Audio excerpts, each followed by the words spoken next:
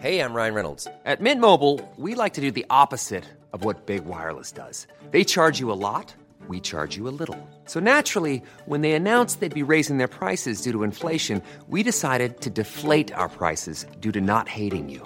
That's right. We're cutting the price of Mint Unlimited from $30 a month to just $15 a month. Give it a try at mintmobile.com/switch. $45 up front for 3 months plus taxes and fees. Promo rate for new customers for limited time. Unlimited more than 40 gigabytes per month. Slows full terms at mintmobile.com.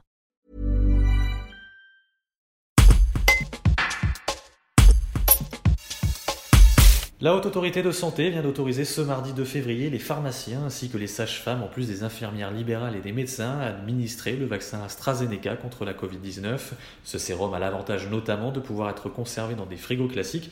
Mais qui sera concerné et quand ? Gilles Bonnefond, président national du syndicat des pharmaciens d'officine, détaille les conditions d'accès et la logistique qui en découlent. Un reportage de Joël Audran.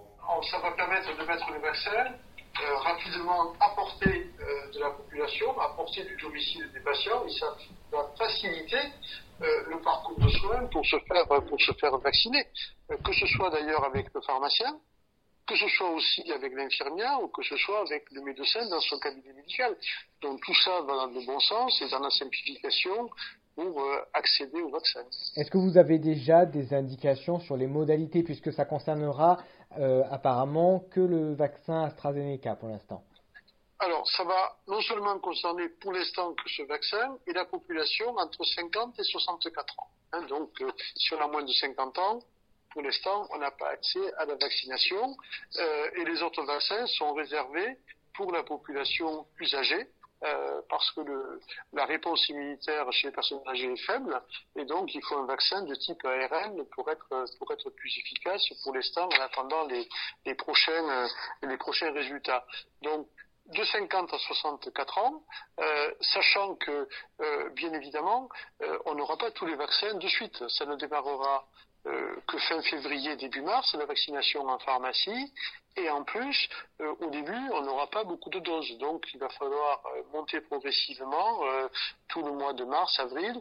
Et à partir du mois d'avril-mai, on aura un petit peu plus de doses, dont l'objectif, c'est de vacciner avant l'été cette tranche de population entre 50 et 64 ans.